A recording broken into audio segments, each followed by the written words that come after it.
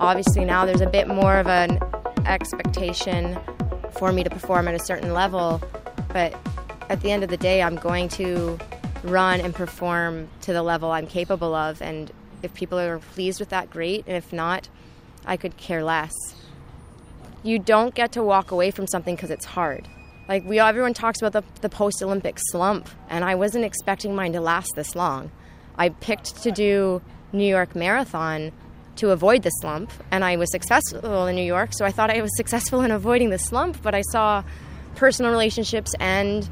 I saw my body fail me, and then I saw my dad pass away, and then think I hit a reset button in Kenya and come back and end up just as sick as I was in November.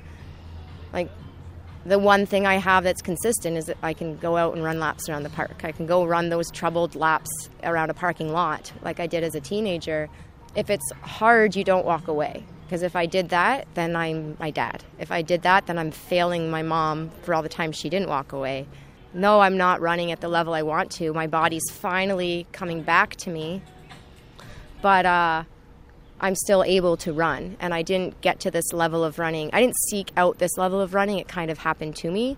So I'm not going to stop running or back away from running because I'm not capable of running at this level.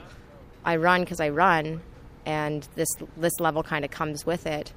But that's not a reason to stop running when I can't race at the level I want to anymore, or for a period of time, because I'm going to get back to that level. I'm not done with it. So